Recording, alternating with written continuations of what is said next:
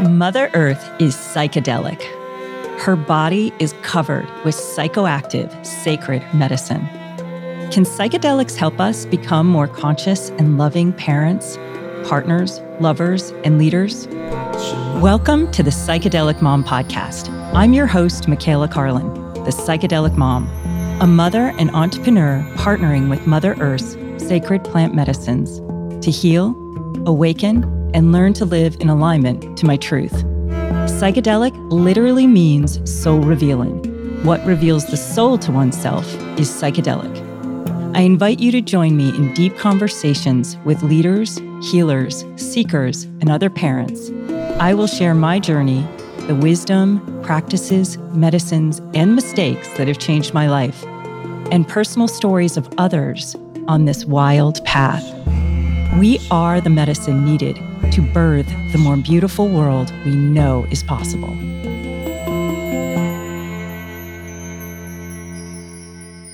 Welcome to today's episode of the Psychedelic Mom Podcast.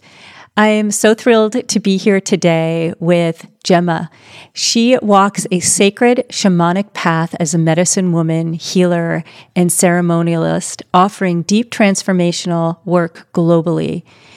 Initiated into the sacred ancestral medicine by her maestro in the Andes and adopted into their lineage in 2012, you work deeply with the medicine of Cacao as well as the medicine of Jemma and Ayahuasca. And I know you've been on this path for a while. I was just saying that I think I first came across you years ago when you had a raw juice business going. And I've always followed your cacao ceremonies. I know that you teach and you run training ceremonies for cacao. And you have a website called Anchoring the Light, and really focused on helping individuals awaken and to remember the truth of who they are. And I know you feel really called to this path of ancient awakening. So I'm just thrilled to have you here today and hear about your path. We have some, is it beautiful sage? It's actually amber. Amber. It's amber resin. It's funny, I put the tiniest little bit on and it just went, woo! Which is a really good sign because we're working with a very powerful goddess this morning, which is the goddess of sharing joy and sharing light. Cacao, I'll say her name is. That's why I'm burning the amber, and she's well and truly present with us. Here she is. Beautiful. Well, thank you for coming here today to share the medicine of you and all that you're doing in the world. I'm really curious how you did end up on this path and what took you to the Andes and about these beautiful medicines that you serve. Yeah, thanks, Michaela. It's such an honor to be here. I feel extremely grateful to be invited. And the work that I do and have been sharing for many years is very, very close to my heart for many different reasons. As you mentioned, I think my introduction to plants as medicine was through the raw vegan food business that I had. And when that came through, I never wanted that to be a business. I was fighting it with everything I had. I was like, no, this is a gift. It's a passion, because I was making these downloading. I wasn't a chef. I was very much nourishing myself in that way. I was right into fasting, cleansing. We're talking 20 years ago now. And I was loving it for myself. And so I was downloading these recipes and sharing them with people, sharing them with friends, family. And at the time, I was spending a lot of time in an ashram. I was going up over the weekend and taking them up to the Swami up there. And word got around, basically, about these things. And I kept getting asked, will you make them for our shop and blah, blah. And so I ended up saying yes, and that was the floodgates just opened and off we went. And everything that was created through that was done so mindfully with prayer, every batch of the different kinds of balls, and they were so different to anything else. And how it came through was, I think one of the things that I've come through with in this lifetime is how can I interpret something that maybe isn't so accessible to people and make it accessible, make it so that it's appealing, make it so that they can receive it. And it's exactly what I'm doing now. Like when I reflect, I'm working with so many ancient cultures and with Indigenous people. And look at me, I'm a blonde-haired, blue-eyed woman from Australia. Clearly, I'm not Indigenous to the Andes or to here in Bali where I live. But there's something where I seem to be able to tap into the essence of something and bring it through in a way that people can, they can digest it. And that was the same with the food. So it was Living Food, Loving Vibration was the title of that. And it was such a joyful, sacred enterprise. Even my mum was involved. You know, it was so beautiful. And even our kitchen was open, even when the shop came later and people were coming in, you know, and that was by cosmic accident as well. Like it was never my intention. It was always programmed, clearly, but I was just catching up with what it was going to be. And everyone would be there and joyful and music and making all the things in the background. And so it was all about this medicine through food, this medicine through plants. And it was back then, that was now 2009, that I started to tap into the Andean superfoods, maca, cacao, of course, lucuma, you know, these amazing superfoods that have been used for thousands of years over there for connecting to spirit, but also creating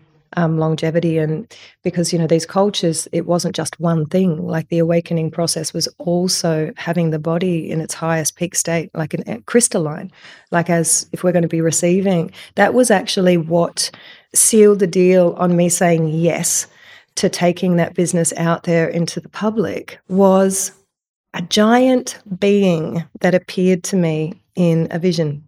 And this is in 2007. And this guy was 10 or 12 feet tall, bright blue, kind of looked like Gandalf from Lord of the Rings with this long blue cape and carrying a staff. I know it sounds wacky, but it was as clear as day. I was seeing it right in front of my face. And he said to me that something was coming in the future. Didn't say what, but he said it's some years off and there's going to be a ton of high frequency energy hitting the planet. And it's to upgrade and awaken, accelerate the awakening process of humanity. But that most people, even those that were already doing their spiritual work, the body wasn't adept or equipped or open enough, crystalline enough to be able to receive those frequencies without having big reactions to it. And for some people, that could even mean leaving the planet because the energies would be that strong. So my mission, and he gave me this blue crystal and he told me, I've never seen anything like it, and he told me I had to find it. It took me 3 years, but I found it. Wow. He gave me this crystal and said, you need to work with this crystal and it's going to hold this energy. And so I didn't even tell anyone that because it was so whacked out and woo-woo, but I just continued on and did what I did, knowing that a big part of my path and purpose was to prepare not only those in the know, you know, not just preaching to the choir, but as many people as I could. And Naked Treaties just went kaboom. You know, like I remember being in Canada and people stopping me on the street like, oh my God, you're that lady from the raw food, you know, on the other side of the world. It was just crazy. And we'd get people coming into the shop, big gym body men coming in with their girlfriends that would be, when they came in, I don't want this stuff. And then they would try it and they'd be like, oh my God, you know, and they'd become our best customers. So that's how that all started. And that love affair with cacao also started then. And somebody asked me, would you do a cacao ceremony? This is like, as I say, back in 2010. I was like, oh, okay. And I sat with that and I was like, how would that even happen? You know, there was no talk of anything to do with cacao ceremonies. I didn't know anyone, I'd never heard of anyone doing it before. And again, I just got shown really clearly. Little did I know that what I was being shown was the Andean cosmovision. I didn't know that until a couple of years later when I first went to the Andes and started sitting with my maestros. And then I was like, wow, now this is all making sense. So the way that I've always shared cacao ceremonies has been quite unique. And for a while, the ego's like, it's my way. You know, I love to do that because it's so different to what everyone else does. And then came the big directive, no, now you need to give it. You got to give it. That's a big thing of the Andes. We call it aini. Like once you've embodied something, then you share it. The way I work in ceremony is working within what we call a chacana. which is the Andean cross. Normally I'm wearing it. I'll show it's on my altar. And within this symbol is everything that we could possibly need to know for living a life in harmony. So it creates kind of like a medicine wheel. Medicine wheels are in every culture, in every tradition, from Celtic to Native American to the Mesoamerican, everything. So the way I share it, though, is rather than working specifically with certain animals, elements, and beings, guardians that we work with in the Andean Cosmovision, I encourage people to find their own. There's deeper work that I do. I've got a 12-month program running at the moment with my maestro, Puma, from the Andes, called Hampik Nusta, which means the healer priestess. It's the path of the medicine woman. And in that, we get more specific. This goes here because of this. This goes here because of this. But my feeling is that when we're going out and we're sharing ceremonies, we don't want to be replicating somebody's culture. What we want to do is go in, and it's like a recipe. It's an understanding of how energy moves, of how energy works, as downloaded by ancestors globally across time and space immemorial, not even only from the Andes, but from many different cultures. And my maestros are the first to say that the time and space that we're in now, because there's a lot of talk about this stuff, right? And the time and space that we're in now is that we have gone beyond the ancestry of our local community. And we've even gone beyond the ancestral wisdom that we can tap into globally. We're now going into the cosmic realms. We're accessing this divine intelligence, we call it Yachai, in the Andes, that's available to anybody. So for me, what I want to encourage people and guide people to do is to tap in to that divine intelligence within a framework and to receive and download their own ceremony in the way that feels most powerful for them, working with the guardians that are really supporting them.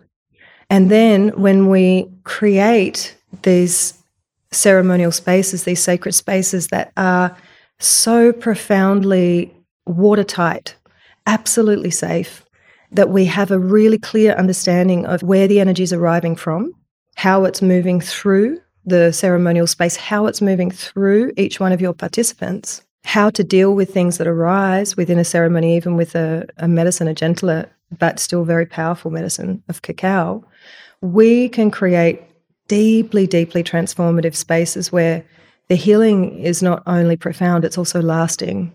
For someone who has never heard that cacao is a sacred medicine, what would you say you've seen and learned through serving cacao in this beautiful ceremonial way? Cacao is the perfect medicine for the times that we're in right now. And why? Because she has this incredible, generous spirit, this very sweet, loving, but also very direct, brings a lot of clarity. She brings a lot of creativity. And more than anything, she opens our heart.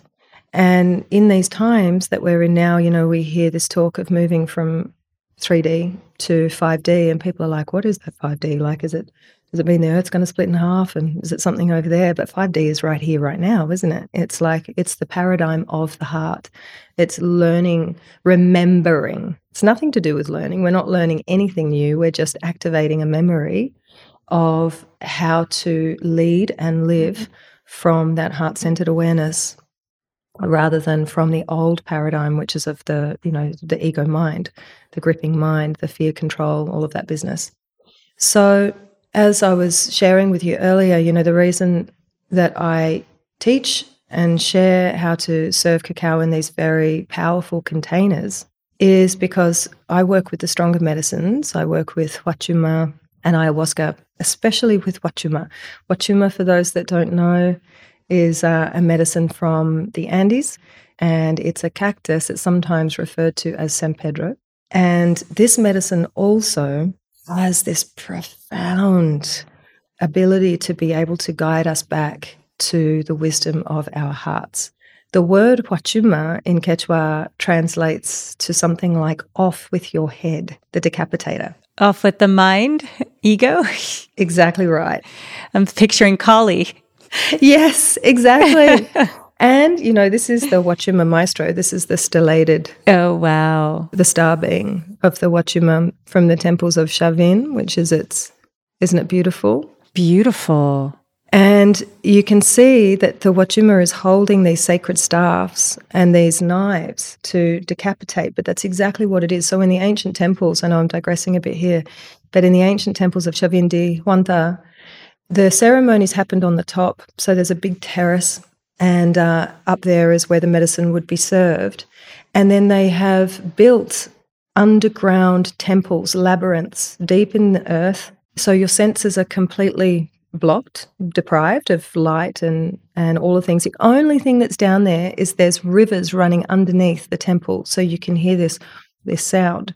And when you enter into the chambers, there's many, and as I say, it's like a labyrinth. And then in the very center of the temple is the Wachuma Maestro, and it's a huge monolith. I mean, the mind boggles as to how they were even able to get this down there. And when you meet the Maestro, that is when the ego is dissolved. And that process of going through the dark and finding your inner light, remembering that, I always say it's like Luke Skywalker, it's like a Jedi Knight. He doesn't push the dark away, he doesn't push the shadow away. He goes in because he knows that the force is with him, the source is with him. He has his lightsaber, and that is who we are. So when we're not afraid of our inner world, when we're not afraid of our shadows, because really the sacred medicines, they're only showing us aspects of ourselves. Even if they're showing us aspects of what's happening in the world, that is also aspects of ourselves, because there is no other. In Quechua, we say that's non-cancani. It means I am, it's like there is no separation. So to heal somebody else is healing yourself. To heal yourself is healing somebody else. To heal the world. So as you move through this process, and how it's depicted is with these jaguar heads. So you begin as the human, just as the person. And then the next stage is that you begin to be able to see in the dark, see beyond your shadows, see into these other realms, into yourself. So you become half-half. And then the awakened being is a fully embodied jaguar. And so you see these heads all over in the temples of Shivan showing this awakening process. And how does that happen? It happens through coming back into the intelligence, into the wisdom of our hearts. The medicine of Wachuma helps us to unlock where these unprocessed traumas and emotions are stored in the body. It's a very somatic medicine. It's a solar medicine, so we work with it during the day. Sometimes in some cultures, especially in Ecuador, they do work with it at night, but in the Andes, we work with it during the day. The cactus is shaped like a star, and it has different numbers of points, and depending on the points will be different frequencies of medicine. There's 7, there's 13, different, it's incredibly beautiful. Is it known as you talked about cacao as kind of a more feminine energy. Is San Pedro Wachuma known to be more of a masculine energy? It is. We refer to Wachuma as the grandfather. However, with all of the sacred medicines, we also really feel that there's no protocols. So however they're appearing to you is what's meant for you. So for some people, ayahuasca, even though we speak of her as being the mother or the grandmother, could appear as a very masculine spirit, and that's okay. That's what it is for you. These beings, these intelligent beings, they'll take any form. They'll take whatever form is necessary to aid you the best, because they know what you need. So with Wachuma, the reason we refer to him as grandfather is because he's like the quintessential elder. He's like the kind, wise grandfather. And for some people, that in itself is very healing. If they didn't know their grandfather, if they didn't have a deep relationship with that ancestry on that masculine line, can be extremely healing, just that. But like any good elder, he will say to you, so let's take a look. Let's review. Let's have a look. What's holding you back? What's limiting you? What haven't you processed yet? And the thing with these medicines, with all of the medicines, and I fully believe this from what I've been shown myself, the reason that the medicines, all of the medicines, whether it be ayahuasca, cacao, wachuma, toad medicines, all of the medicines that are here now, there's a huge awakening of these medicines. They're really present here at the moment because there is so much healing that needs to happen. We move in these cycles through humanity, and the last 5,000 years has been massive, bigger than ever. But that was all prophesized. It's all a part of it. We've had to go through these heavy processes for us to get to a point where we start to remember, we start to awaken, and the medicines are a part of that. But really, that's not their primary purpose. They're activated now for that because they're needed for that. But their primary purpose is to help us to tap into divine intelligence, to know how to create awakened civilizations, awaken humanities, to build and be in harmony with nature.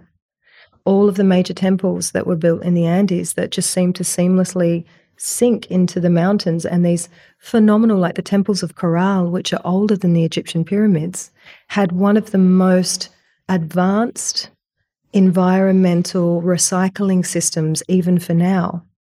It's crazy, isn't it? Wild to think of the ancient wisdom. I love that. I actually, when we think of these beautiful plant medicines, all of them, as you said, in some ways, it's like they've been activated to heal the shadow, so much of the shadow on the planet. But ultimately, as we start to clear our own individual shadows and collective shadows, the teachings and the wisdom that they have for us is quite profound. And it can be really swift. The magic word is surrender. Are you noticing just in your own work, one of the things I've been noticing is it seems like it has been the activations and the healings seem faster. It does seem like there's a quickening of something that might have taken a while to be illuminated and then just really moved through in a quicker way. Yes, definitely. Even without sitting in the circles with the medicines and opening up those ceremonial and sacred spaces, there are enormous rays of photonic light and energy that are hitting our planet at the moment. I'm sure you know that we've had the biggest ever recorded solar flares. Ever. Yeah, ever. And they began really in 2018, didn't they, those M-class flares, and they've just been ramping up, getting bigger, bigger, bigger, and they're changing the electromagnetic frequency of the planet. We're energy, we're vibrating particles and particles of matter. We have our own electromagnetic field. How you could ever think that that process that's happening for the planet isn't happening for us? That's part of our service here. Like, we've all come to be in service to something. That is a fulfilling life. Not to say that we have to be like, I'm going to go and heal the world. It doesn't have to be like that. It's like just in your being. It's something you came to be, not even something you came to do. I think our service often gets confused with the roles we play, but it's not. It's a state of being. It's how you light somebody up in their day, and that's what all of this is leading us back to. But those photonic, those rays, that celestial energy as well, that galactic energy, there's been a lot of blue light surges just recently, huge, coming through. I mean, the last month for me has been like, oh my gosh, phenomenal. What's been coming through? It can feel like being plugged into the cosmic mains. And, you can be like, it's like so much energy. So much energy. It's like being hit by a lightning bolt, isn't it?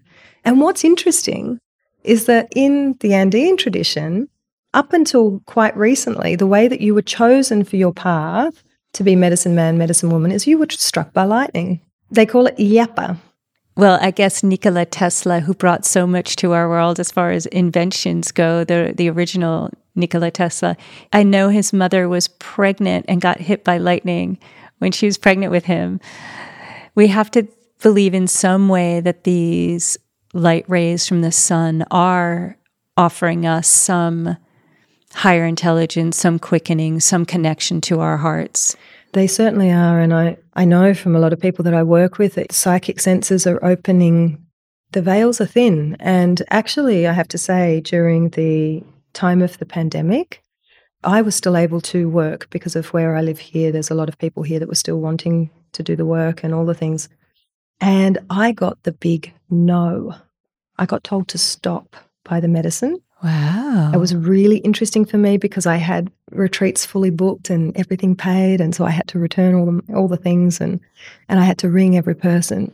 Medicine's told me no. Medicine's told me no. And people are like, why? Because you have to listen. For me, if I'm not doing this for any other reason other than to be in the highest service to what people are needing and what is also good for me, because it's like we've got to fill our own cup before we can give, right? And so when I got that very, very strong message, cancel it, stop, we'll tell you when again.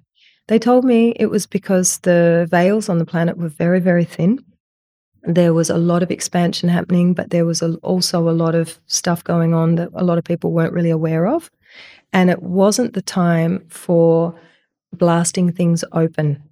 It was the time for pulling things in and integrating. And they said to me, the elders have been doing so much work, whether people know it or not, up until this 2020 portal. They knew. It's been prophesized. They knew. So they were doing so many ceremonies, so much work. And now you have to let that work, that the earth is asking for everything to stop and for the integration process to happen. And it was confusing for me because I was like, oh, am I ever going to serve medicine again? And they said, you will, but it will be different. Wow. So the way that I work is the same in many ways, but it's shifted in other ways too, in that what I see now is that the nervous system of pretty much everybody has been completely recalibrated. We're way more sensitive, even people that weren't sensitive, right, before, and it doesn't take much to open the veils. Not at all. As a matter of fact, it's interesting. I have felt recently just with my own clients just saying, let's do somatic experiencing and go in with your eyes closed. And it's right on the surface.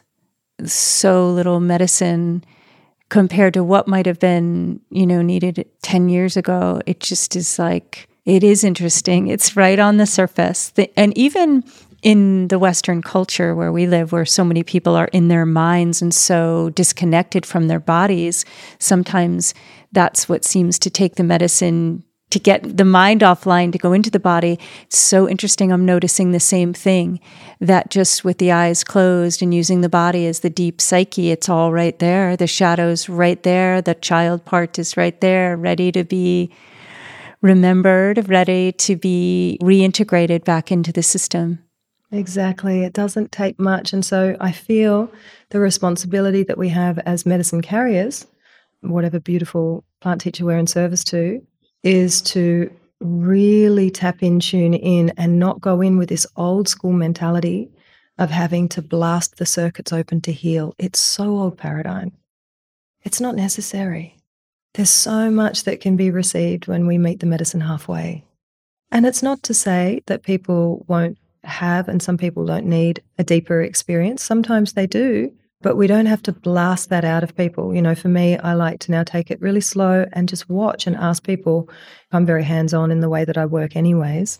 And even when we're working with ayahuasca, what we say to people now is microdose. And if you've got any doubt or any fear, first microdose, and then sit and wait and feel the medicine. Let the medicine, rather than, here a dose, big cup, 3 cups, you're off out. Because at the moment, it can be very hard for people to come back. Totally. It can be tough for people to ground. And really now is chop wood, carry water time. So I'm curious about your unwinding process, your medicine journey. My medicine journey began a very long time ago. I think probably 25 years almost ago. And went through a lot of that. I think people call it a spiritual awakening. I never gave it that name. I didn't even know what that was. I was just moving through huge activations. And I really believe that we coming in as light workers, meaning that we have come here from a bit of a different trajectory only. That's all that it means, is that we've done this stuff before, and we know, we've played out so many different roles already, and we've come to a place now where we know, our soul knows that it's time to remember. I'm not a big believer in karma as such, that we have to fix something from a lifetime before. I think that's very instant. We call it aini. What you're creating is what you're receiving. What you're receiving is what you're giving. So it's really very much here. I believe when we go, we return to our source, we return to the divine origins of light, and we leave the memories here to be accessed. We leave it in the Akashic records, we leave it in the portal of the earth. And that's also, just digressing, why I feel like we need to be very careful about what wisdom we tap into, because it's all there. We have to get clear about what we're choosing. And so that was massive for me back then, but awesome, absolutely awesome. I was in a totally different world. I was actually working in television. and all this stuff was going on. And I knew on some level that there was nothing for me to do but just to go into these spaces and beam light, to know myself as light, to know myself. And it was so amazing how people would come from across the room and say, you have this glowing thing going on around you, or, people would notice it. And I went through some very, very hard processes, 17 years actually of tough processes, 2 bankruptcies. One of them was very public, on the front page of a newspaper, at the same time as my father being diagnosed with a terminal condition, at the same time as breaking up with my partner, who at the time was quite a well-known actor. So that was in itself was a headline. Wow. So it was really like a smashing down of the ego. And all the identities. Oof. Yeah, everything went. And it was super beautiful, actually, because there's so much that you receive from this, You could say that I lost everything, but I didn't. I gained everything. It was what drove my spiritual path and practice. It's what got me bringing groups of women to my house every fortnight for free, and just bringing in different spiritual teachers for them to listen to and receive from. It was a phenomenal time. And then when I started my business, Naked Treaties, that I didn't want to be a business, as I said, I had nothing, no monies. And my mum lent me $600 Australian, and you know what I bought with it? Seeds. And when I look back on that now, I'm like, wow, that's amazing. Yes. Oh my gosh. I literally was seeding this whole new situation. It's probably a new moon too. Yeah, probably. It probably was. But even the seeds, can you believe it? I left them in the sun and they all went off, and I had to start again. Amazing. So it was so beautiful along the way. And just to say too, when I was first starting and I'm working 16 hours a day and I'm in the kitchen all night because I couldn't afford a kitchen. So I was using the kitchen of this shop that I was giving stock to, but I couldn't start in there until 5 p.m. until their chef finished. And so I would work all night making all of these cakes and balls and packaging them like gifts and then delivering them myself the next morning. And this woman that was working there, she came in one day and she's like, you work so hard. Like, why haven't you got any help? And I said, because I actually can't pay anyone at the moment. I try never to use the words I can't afford it. I've totally shifted, even this whole situation. And I knew it. When you know it, I know that the relationship to abundance is purely energetic. But when it's in your face, because I had a situation where I had 2 investors that did a number on me, basically, and left me holding $1 million in debt. So when you've got that level of pressure, and at the same time you're working your butt off with Abraham Hicks, tidying up your relationship to abundance, it really does. And it really has taught me now. I have not even a care in the world about it, because it's purely energetic. It's purely vibrational. It's an energy. We know that. When you tell life that you know something, then life's like, do you really? I'm just going to send you something to test it out. Yep. Let's just test that survival strategy. So anyway, here turns up life with this beautiful woman, and she said to me, I'm going to give you 3 hours of my time after my shift twice a week for free. Wow. As karma yoga, because I believe in what you're doing and I just want to help you. And I'll never forget that, the kindness and this gift from the universe. And it was that act of kindness that shifted everything, because it opened an ease, it opened a flow, it opened a trust. Anyways, then fast forward some years, and 2011, I had a Colombian partner at the time, and he really wanted to go to Peru to sit with medicine. And I, in my mind, didn't think that I was called to Peru. I wanted to see Machu Picchu, as everyone does, but I didn't have any burning desire to go. And so we get there, and in January 2012, and my feet touch the ground, and that's it. I'm flooded with remembering. It was like I could have, and I think I probably did, kiss the earth. I was home. Weird. Again, I'm this Australian woman who knew nothing about the Andean cosmovision. And then not long after that, first of all, I went and sat in an ayahuasca ceremony, and the medicine was beautiful. The medicine always is, and the medicine brought me back, but wowzers. I don't know what was going on in that ceremony. All as I can say, and I see this a lot, is that the shaman was way more interested in how good his musical ability was and what he was playing than what was going on in that circle. And it was a mess. Oof. I could see it. I could see things were jumping from one person to another. There was severe traumas being unlocked, people screaming for help and him just ignoring. Wow. Dragging people out and just leaving them outside, with no care, no one watching over them. And that had an effect on me where for about 6 months, because there was a lot of fear, because I went out so far and I couldn't find my way back and there was no one doing anything to bring me or anyone else back, that I ended up with, if I had gone to a doctor, they would have told me I had severe anxiety disorder, but I knew it wasn't that. I'd had a severe soul split, and I would be in conversation like this with you, and the next thing I would be hovering on the roof looking at my body and not able to get back in. Wow. And the panic, the terror that comes because you're like, what's happening? And this would happen in social situations all the time. And then I'd be sitting in my house and I could hear conversations happening in my landlord's house a kilometre away, like I was standing around their kitchen table. But this was happening, it happened so fast and so quick, and I had no point of reference for what was going on. And that's how I met my teachers. It was an elder from Queiroz, my first teacher, and I was doing energetic work with him called Carpais, because you understand, like again, the Andean cosmovision, we have these 3 worlds. There's the Ucupacha, which is the old school calls it the underworld, but it's not the underworld, it's the inner world. The Caipacha, which is this physical temple and this world that we can live in, everything we can taste, feel, touch, manifest. And then the Hanakpacha or the Hananpacha, which is this upper world, our relationship to spirit. No hierarchy between these worlds. They all need for us to be in joy and harmony, they're all balanced within us, right?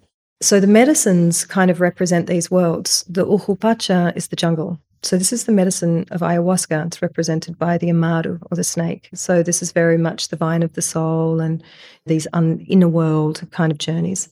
Medicine of Huachuma is the Caipacha. It's the middle world, the world of light, of colour, of sound, of manifest. This is why this medicine is so profound for bringing us back in touch with nature. And that, to me, is the greatest human disease, is our disconnection from nature, because that's a disconnection from ourselves and from each other. Mm-hmm. And our true nature. Our true nature. And nature is us, so it has everything we need. You can sit there with a blade of grass. Do people sit there for 8 hours with a blade of grass but the medicine allows you to, because it opens that stillness up, that space where you can sit there and have that conversation with a tree or a blade of grass and ask it anything and it'll tell you. It connects you. It's not the medicine doing it. It's medicine is holding your hand and guiding you as an ally back to your deepest wisdom and your deepest truth. And then the Hanukpacha is the high mountains in a place called Queiroz, which is like when the conquistadors came, the Spanish came, they were never able to infiltrate this land because it was too high. It's 6,000 or 7,000 meters above sea level. And up there, they don't work with medicine as ayahuasca or huachuma. They work with coca, the leaves of the coca, and with direct transmissions from the Hanukpacha, from spirit. And these transmissions of energy, they're called karpais. And they have karpais for many different things. They're initiation processes, basically. They activate energy. So he was working with me with these karpais, and the body starts taking over and it's convulsing and doing all these things. So crazy. And he says to me, ayahuasca? He looks at me like this. Oh. And I'm like, sí. And he's like, ¿dónde? Where? And I was like, Pisac. And he's like, ay. Slaps his head. Lie down. Lie down. 20 minutes it took him with his mesa, which is what I have here. He had his medicine bundle, he had his bell, he had his mapacho, and he had a rattle. And he started singing some Quechua songs, some Icaros. And straight away, when he started doing that, this humble man, there was no big nothing. It was so simple, so direct. And I saw myself running like this, poof, poof, like this, from dimensions, coming across wormholes. And then the next minute I'm running through fields. Wow. And blows the mapacho in the crown of my head, back in the body. Bang, done. Wow. The panic attacks, the dissociation, all of it gone, stopped. He retrieved my soul in all of 15, 20 minutes with so much humility and so much ease, working with the power of his guardians, and that was the beginning of my shamanic Andean path. That's when I started. Wow. What an entry. Yeah, and it was that experience. I was so grateful. I'm still learning, still now learning from that experience in January 11, 2012. it's still teaching me so much, and thank God for it, because it gave me everything that I needed to go, this is not how ceremonial space is facilitated. I didn't know then that I was going to be serving medicine. It was just after that I met my maestro Puma. And then the first time I heard this word, Huachuma, I had this like my heart, it was so weird. I haven't even worked with the medicine yet, and my heart starts to flutter, because it's a medicine of the heart also. And I meet my maestro Puma, and he does a coca leaf reading for me, which is where they've got a blanket full of the leaves. And he throws the leaves, and he looks in, and he's like, I'm just going to check again. And he throws them again, and he's like, wow. He said, my dear, don't let that blonde hair and blue eyes fool you. These are your mountains, and you're a medicine woman, and you need to come back here as soon as you can and start training.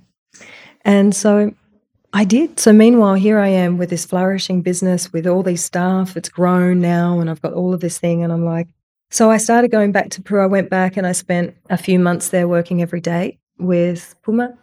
And then one day he turns up and he's got a cactus over his shoulder, and he's like, now it's time for us to be working with this. And then within a year, with his blessing, like in solid work and preparing, he told me, now you need to go and start working with it. So I was working with it first in Peru and then taking it out to people.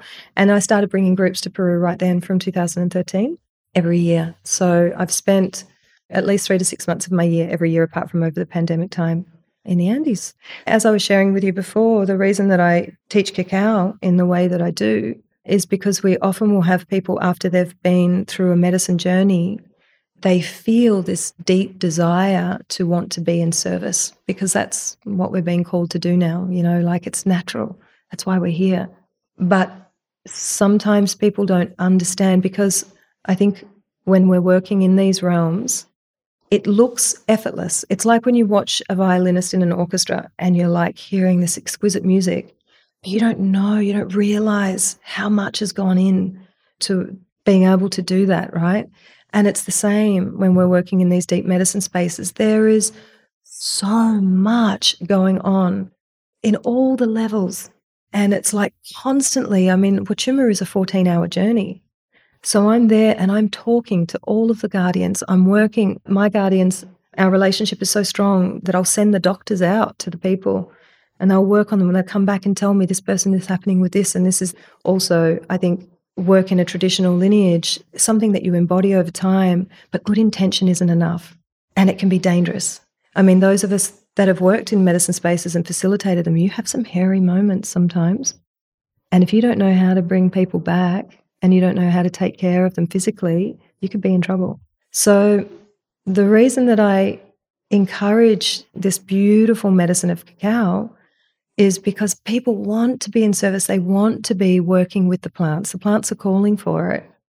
But how can they take these medicines into their communities in a way that's safe but still deeply transformative and profound? So the way I teach to work with cacao is using the fundamentals of how I would work in ceremony with Wachuma, in a lighter way, of course, but in a way where the container is doing the work for them, because they've learned how to work with it and how to set it up. And just to say too, in that way, you don't get drained. You don't lose your energy because you're not doing it. This whole thing of holding space, I try never to use that word, because it denotes this like, I'm holding it for everyone. And it's like, no, you're not holding anything. What you are, if you understand the way the energy is moving, you're a container for the high frequency energy that is arriving to you from all 4 of the portals, from the earth, from the cosmos, from your guardians. You're the container, like the crystal, and then you are refracting consciously that energy out into the space, and the energy is doing the work. You're just guiding it. So if you know that and you understand how to create that container, then it makes it really powerful, transformative, and safe for your participants, but it also means you don't lose your energy. And that's a big part of it too. Because especially as women, we have a tendency to overgive and overgive. Yeah. I can tell too, you have such a generous spirit, bringing the raw vegan food out into the world, and your work now. It seems like your heart was always a pretty open heart. Yeah, I think so. I definitely know that do you know the gene keys? Yes, I do know the gene keys. It was really interesting when I had my gene keys done. My life's purpose is to be universal love. And when I think of that, it's like when you put your hand up for that kind of thing, you are going to call in lots of opportunities and situations to see. I always think when I think of that, and I'm not talking from a religious perspective at all, I'm talking purely from the ascended master of Jesus Christ. I mean, a master of love, that guy, what happened to him, and a master of love. Unconditioned. Unconditioned. And when you were just speaking about serving medicine and being in that role, just holding unconditioned love, what that can just do in the space, just being that, holding it, allowing it to, and not like you said, holding it, but allowing it to flow through, because ultimately that's it. That's it. That's exactly right. And when you have that, we call that munai. When you have that, and because a container is masculine, feminine, right? It's not one or the other. The masculine energy, the container itself, is the structure, the pyramid that is containing that energy. And then within that, then you flow from that essence of love. And that's really important because, and that's the main thing that I share, that I teach, even with our 12-month program that's going on at the moment with Maestro Puma and I. Fundamental and foundational to every single thing is the mesa. It's the altar. Because within this, we work with these sacred stones and objects called kuyas. They're masters of living energy. And each one of these, when they're placed on the altar in the portals, are programmed with essences, with apus, we call them, which are the spirits of mountains, nustas, which are the feminine energies like goddesses, or daughters of Pachamama like lakes, oceans. We have animal allies, elements, working on each one of these portals, the apus particularly, the mountains particularly, because they're kind of like the security guards. And our communion with those guardians needs to be one where we know ourselves as them. When we're calling on these guardians, we're calling on aspects of ourselves. Ultimately, there is only one. But just like in the Hindu tradition, for example, you have so many different personalities or aspects. Each one comes with a particular gift, a frequency of personality. And that, along with our ancestors, and very importantly, the ancestors at the land that you're working on, because we have to understand too, especially when we're traveling, when you take these medicines outside of their traditional environment, you're going into lands where the energy that's programmed there, the ceremonies, the rituals, all of the things that have happened there in the past may be completely different. And it's very alive. The ancestral spirits on the land are very alive. And if you just go bulldozing in there with a medicine and a frequency that they have never seen before, they've got no idea about, and you don't even introduce yourself and explain to them what's going on and why, that is like turning up to the door of elders and barging your way in without introducing yourself, without bringing an offering, a gift, a box of chocolates, it's just rude. And there's going to be a situation where they're like, who do you think you are, young whippersnapper, coming in here with your, like this? So that's really important too, whether you're working with cacao or any of the other medicines, is you need to arrive before anybody else is there, and you've got to spend some time having a conversation, introducing yourself, speaking to the spirits and the ancestors of the land, taking and making offerings, because then they help. Asking permission. Well, you already have permission because that's why you're there. This is interesting, isn't it? It's more like a giving gratitude. Thank you for inviting me. And this is this medicine, and this is how we're going to be working. And I know it's very different, but I would love for you to see the purity of my heart and the purity of the intention that I'm coming with here, and know that whatever healing is received here today, it's also for you. And I'd love for you to assist me to be a part of that healing. They love that. So for someone who has never experienced Wachuma, but has experienced maybe some other earth medicines, how would you compare the experience to ayahuasca or mushrooms? What I find, I always have a little giggle when I get people coming to me saying, I work with a lot of ayahuasca and I know this medicine is really gentle and it's much different to ayahuasca. I'm like, maybe don't say that too loud because the medicine's listening. And I would say that the biggest difference between Wachuma and ayahuasca is that Wachuma is a very somatic medicine. It's very, very in the body. So it's a very grounding medicine also. So at the same time as we call it hummingbird medicine. And there's a beautiful legend about the hummingbird, that the hummingbird is the messenger to the creator, to Wiracocha. It brings the nectar from the cosmic gardens. It brings the wisdom. And it's very much a rainbow medicine. I mean, like you are able to perceive the energy that maybe you're not seeing with your physical eyes. You know, you can see the trees breathing, perhaps. You can see the patterns of the vortexes and the patterns of energy that are always there, that stay hidden from view. So it puts you into deep, deep, deep connection with nature. And I often see that people say that working with Wachuma is a peak spiritual experience. It opens up your knowing of unity, that you are God, that you are the creator, that you are light, and very consciously.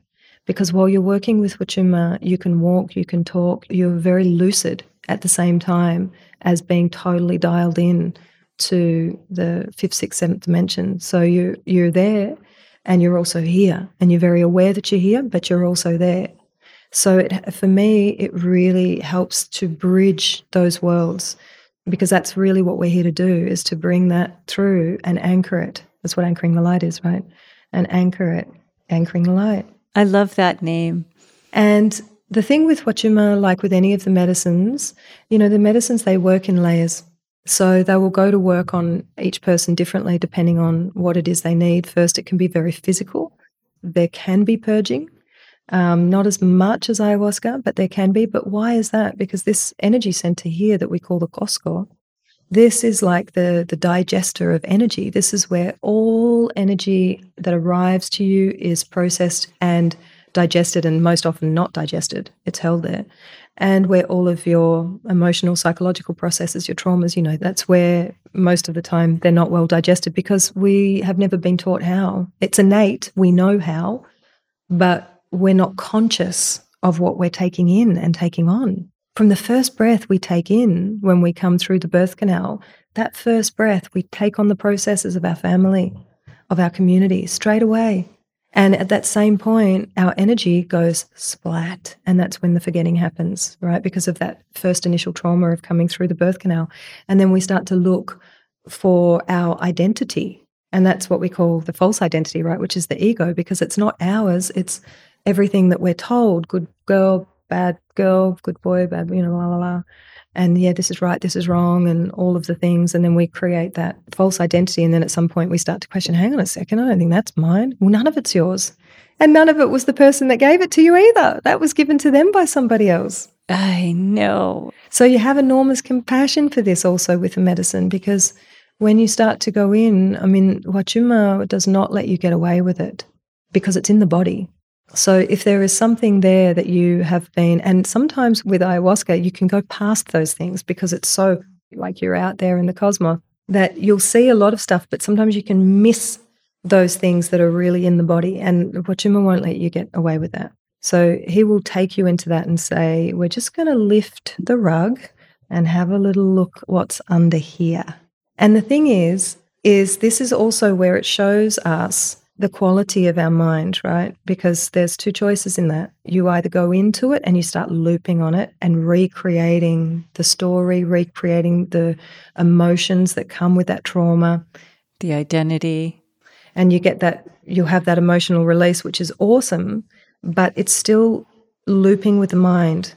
What the medicine helps us to do is to reconnect to that divinity that we are, that higher awareness, that understanding, that bigger picture. And then when we look at those things, we see it through different eyes.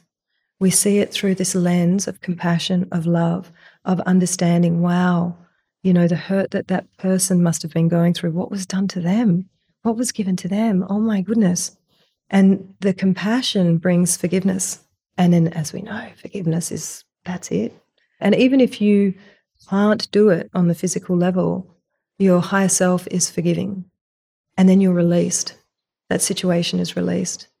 You become very adept at this as well as you work with the medicine, because you realize that Even when you've done all the big work and cleared a lot of that old stuff, there's always more. Another layer. Another layer, and it gets down to the bottom of the barrel. But there's also, just by nature of being human, we have these energy bubbles, many different names. In the Andes, we call it a pokpo. It's a bubble of energy. And we're wandering around and we're like, bloom, bloom, like we're bumping up against other people's bubbles. And we're also, because we lost our consciousness on that first breath, we are always, with every breath we're taking in one of two energies. We're either taking in hucha, which is heavy energy, or we're taking in sami, which is light energy. And most of the time, we are not conscious. But this is why in ceremony, we don't take stuff on. I don't take anything on in ceremony. Why? Because I'm conscious, like a razor sharp, I'm on.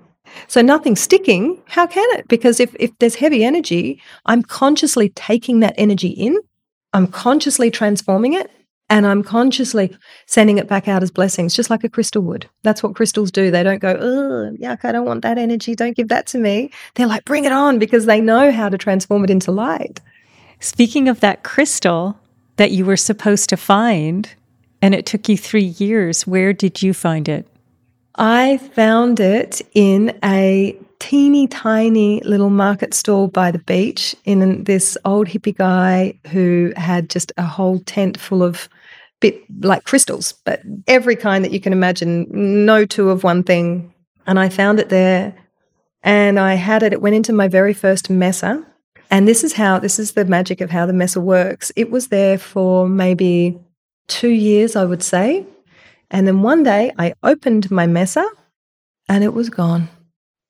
It had completely dematerialized. Wow. I have never seen it again. I hadn't taken it out. I'd worked with it as I always did. I put it back in, closed the bundle. So, the bundle was closed like this. And then when I opened it, it was gone. And then I knew, okay. Now, what brought you to Bali? I started coming, Bali to Australia is kind of like going to Spain or Ibiza when you live in Europe or whatever. I don't know what it is for you guys there, maybe Hawaii. So I've been coming here a long time anyways, but 2010 I started coming and spending longer periods here, and then a few years after that I started running retreats here, and then I came to run a retreat in the pandemic. I always wanted a way to open up that I could stay here and live here more because I love it. And the world provided that, because I came and I did. Everyone still came on that retreat. It was phenomenal, even though everything was shutting down. People really felt they needed it.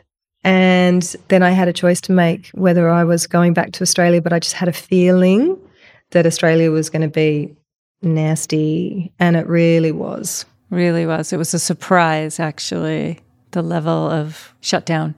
Yeah, and my partner lives in the Netherlands.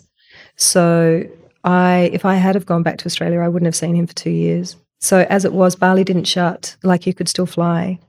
And we both got visas, resident visas to be here, so we could come and go freely. So we had 10 months apart when the first shebang happened. And so then it's just been, I'm still traveling around a lot. So I'm in Peru 2 or 3 months, and then I go to Europe for 3 months because he's there and I do my work in Europe. I do a lot of online stuff these days. That was the blessing of the pandemic for me, because it got me over a lot of limitations of how I could share what I do online. Like, if you had have said that to me before, I was like, what? Ceremony online? Like, what? And that was just a limitation, because it's all energy. Mm-hmm. And it also means the apprenticeships I do the Wilka Suyu, which is the 3-month shamanic cacao in the art of ceremonial space.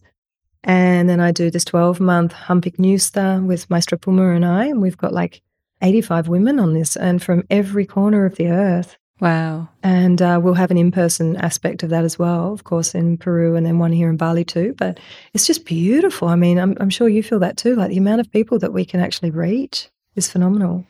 Wow, your programs sound beautiful. So you have the 2 that you just mentioned, the cacao, and then you work with Maestro for, which one is that one? That one is called Hampik Nusta. It means, in Quechua, it means the healer priestess. So it's the path of the modern medicine woman. So we go into all of the things with the altar, hands-on healing, working with mapacho, connecting to the spirits of the sacred plants. So not actually serving them in this one, but there's ways of accessing the plants without actually ingesting them. We work with Icaros. We work with Mama Irene, who's an 85-year-old elder who was a curandera from the 1950s and phenomenal medicine woman. We work with Maestra Magali, who is a master of lucid dreaming and working in the dream realms. We work with the art of making and programming very powerful despachos, hayawikris, which are the offerings to shift and move energy, soul retrieval, all of the things. So it's really very, very empowering for people on a personal level, but also for them, obviously, to be in service and take that work out.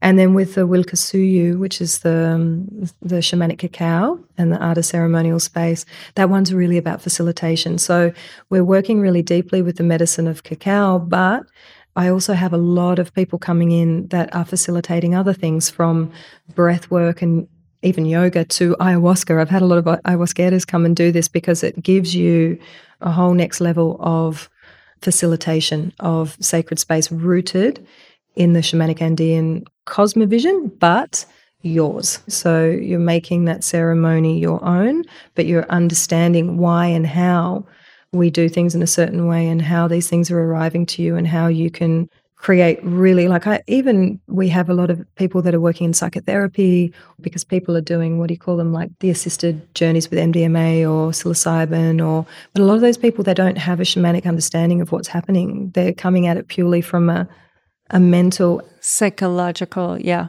We got to be careful of that. The westernizing, the over-psychologicalizing of the medicine path, yeah. So what would you want people to know at this time? It sounds like, you're very connected to Pachamama, you're connected to all of your guides, these beautiful medicines. You've been on this path for a while and have downloaded, I'm sure, much wisdom. What I want people to know is that everything is okay, that we are exactly where we are meant to be, that this time has been prophesized. We're in this great Pachakutek, which is a changing of cycles. It's the Tarapai Pacha now. We're moving into a golden age. In 2013, the Kundalini energy of the planet shifted from the Himalayas to the Andes. That's why it's so active and alive there and why so many people are being drawn there at the moment. That these masters, these ancient masters that walked before us, and I'm talking right back to the Atlanteans and the Lemurians, they programmed the sacred sites and the portals across the planet, the masters and the priestesses of the seven rays. They knew exactly what was coming. They knew exactly what was going on. And it's all there for us to receive. It's all there for us to be supported by. That it's necessary. The destruction and the chaos that we're experiencing is a part of it. It's necessary for everything to break down because that's the only way that newness can come about, that evolution can happen. That's nature. And whilst it's terrifying for some people, heartbreaking, we really must stay super conscious and aware of keeping our hearts and our minds focused on the bigger picture and not to bypass or ignore the things that are happening, but understanding on some level, like this condor's perspective, this elevated perspective, that there is some crazy perfection in everything that's happening. And we want to be careful not to feed the very thing that we are trying to move away from. And if we go into fear and then judgment around it, especially you see a lot on social media, a lot of people judging other people for their ideas or opinions, and you're just being sucked in to the energies that are keeping us trapped and keeping us prisoner. So we have to be able to watch it with compassion and without being overwhelmed by the empathy, because then we're no good to anybody. And to understand that a lot of what you're feeling is not yours. When you wake up in the morning and you're overcome with feelings of dread, anxiety, fear, the mind's racing, that's not yours. You've been asleep, you're open, you're tapped into the collective energy. The most beautiful, powerful, quick thing that you can do is put yourself inside of a neon blue crystal, not to protect, but to transform. And that neon blue energy of divine power and will and love means that anything that touches the surface of that crystal has to, yes or yes, be instantly transformed into the highest frequency, and you become conscious of how that energy is arriving to you, because then you can consciously use it as fuel. Rather than letting it take you down, you can transform it, and then you can consciously send it back out as blessings that's needed all over the planet. And lastly, to know that we are being upgraded with enormous surges of high frequency energy, blue light energy, golden and amber rays, all different spectrums are coming in. And it's like when they hit us, it's kind of like hitting the power box in your house and the circuit breaker goes, right? So these physical sensations that come through us could be fatigue, could be flus and colds. Palpitations in the heart is a really big one. Dizziness and vertigo, feeling a bit out of your body, feeling a bit spacey, either sleeping a lot or not, or having severe insomnia. All of these things are the physical body integrating these frequencies, because the little physical body, it's got a lot to catch up on. So give yourself as much time and space as you can. Grab the moments for rest before you are made to, because that's integration. Your soul in its infinite wisdom will put you on your ass if you don't listen and give it to yourself first. And lastly, as this energy comes in to the body, whether it's through working with medicines or whether it's through working with the medicine that is right here, right now, always. And as you were saying, through the breath work, the somatic experiencing, meditation, just being, just walking around and receiving it. This energy is so intelligent, just like the energy of all the medicines, and it finds its way to anywhere in your being where there's a stagnancy, where there is old trauma that you don't even need to know. It's actually really kind, because it's not taking us into the stories that would create more trauma. It's just finding where that unprocessed stuff is. And it is like a water pushing up against a dam, and the energy's working it until there's a... And in that pop, it releases from the physical body and it manifests as physical symptoms. So if and when that happens for you, rather than over-analyzing and trying to figure out all the things of what could be causing it, what's wrong, give the physical body what it needs, nourish it as much as you can, and celebrate it. And know that you're on the verge of a major pop through, and it's awesome. And how cool is it that you get to be here right now in this time of great awakening, because the ancients have prophesied this time for thousands and thousands of years, and we get to be here and live it. Well, thank you so much. Thank you so much for sharing your wisdom, the medicine, Wachuma, the Andes with us, all of what you taught us today. It's so beautiful, and your message for these times. So grateful. Thank you so much. And if there's I'm just hearing one thing to share with everybody that is a very, very helpful tool. Choose a mountain. Just choose, if it can be something near where you live. It might be a mountain on another part of the planet, like Everest or Kilimanjaro, Fuji or Shasta. Choose a mountain and connect and call to that spirit of that mountain and ask for whatever it is you need. That mountain is like a pyramid. And so these great beings, they anchor us into the earth, and they also help us to stay connected to the cosmic wisdom and support and energy remembering that's coming through us. They can really ground, and they all rise from Pachamama. They all arise from the earth. So it's this balance of the masculine and the feminine. The mountain spirits, the apus, we call them, are really the key. They will get you through anything. And the more you commune with them, the more you talk with them, the more you understand that. And it's very sweet. Thank you so much for being here. Thanks so much, Michaela. So beautiful speaking with you. It's really, really enjoyed it. Thanks to everybody that's listening or watching. I hope there was something there for you to receive. And I'll put all the ways that audience can find you for the programs that you have in the show notes, your different retreats and your different offerings. Awesome. That would be amazing. Could I offer you and your listeners before we go a blessing with the black tobacco, with the mapacho? Of course. Nothing to do but just relax and receive. You can just close your eyes If you like, you can hold your hands out to the screen. You might smell the mapacho, quite possible. This is the black tobacco from the Amazon, mixed with some gantu flowers, which are the sacred flowers of the hummingbird of the Andes, to bring in that sweetness and that medicine. Pakunya kausa taita mamakuna. Pachamama news to Santa Tierra, Yapanapukuna, Rokuna, Akikuna, Hampikuna, news to Kuna, Elementus Kuna, and Makuna.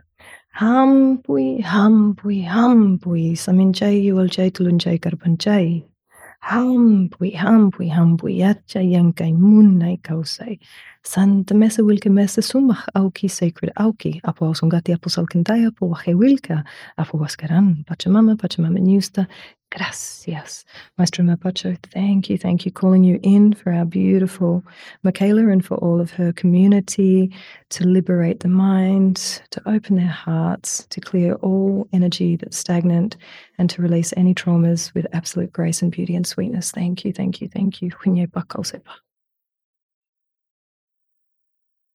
Just allowing any tightness of the mind, any looping thoughts, anything that's been running around in there to be completely liberated and cleared on every level.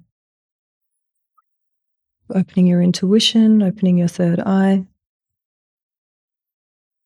opening your heart, any heaviness carried in the heart, any emotion, any unprocessed emotion. Opening the heart completely to love and to light. Down to your solar plexus, in the belly, any energies that you may have taken on from outside, or any energies that you may have trouble digesting from any processes, clearing those now.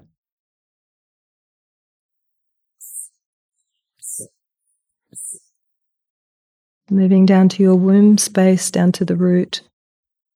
Any old stories, any old traumas from this lifetime or any others, any ancestral traumas, cleansing and clearing these, calling in the highest frequencies of light, calling on the absolute highest frequencies of light or higher, only the highest frequencies of light or higher to come in right now, to be here right now. Any beings, any energies that aren't of the highest frequency are welcome to be here if they're ready and willing to be transformed. Otherwise, they must leave immediately. Calling in the highest frequencies of love, the highest frequencies of light, to imprint into your energetic field now. Bringing a totally crystalline field. Healing any imprints from this lifetime or any others.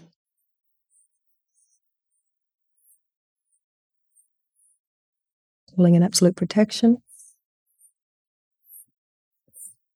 And now just taking your hands and placing them onto your head. For you, Michaela, and for all your community, we're going to do a little soul retrieval now. Calling ourselves back whenever there's been any trauma, big or small, in this lifetime or any others, traumas that we know about, traumas that we don't. Perhaps we've even been in medicine spaces where we've left part of ourselves there. We're going to call ourselves back, and we're going to say the word together, Humpwe, Humpwe, that's phonetic, Humpwe, and your name 3 times. The first 2 times, you're going to say it as loud as you can, and the second time will be a whisper just for you. 1, 2, 3. Humpwe. Humpwe. And your name? Michaela. Humpwe. Michaela. Humpwe. Holding, keeping your hands on your head for a minute. Humpwe kutimpwe. Humpwe. Kispikuntum. Gracias, Maestro. Returning all soul parts and pieces to Michaela and to all of our beautiful participants.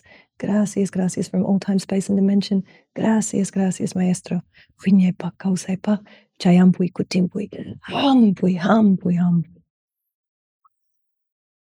Taking one hand, placing it on your heart. Taking the other hand, placing it on your belly. Acknowledging your inner child.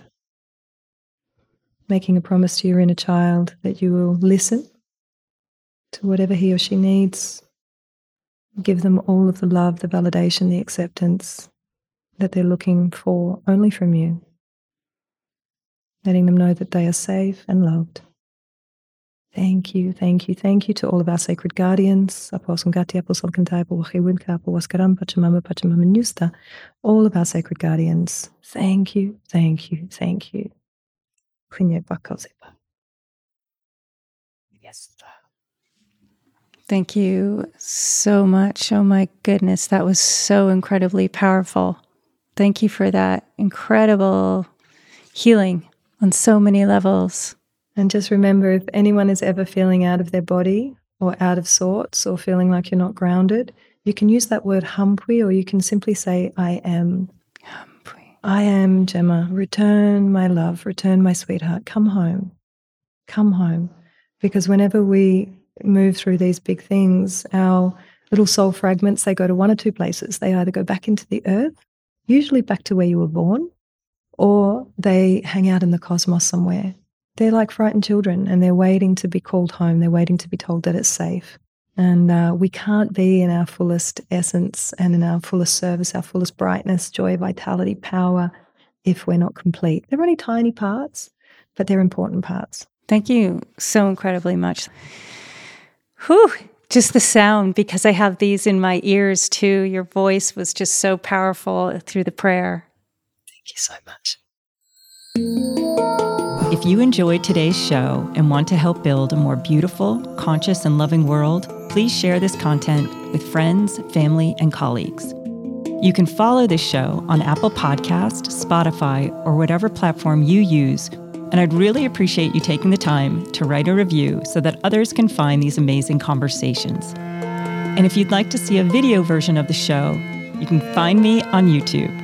Feel free to reach out and connect with me at thepsychedelicmom.com or message me on Instagram at thepsychedelicmom. And remember, you are the medicine.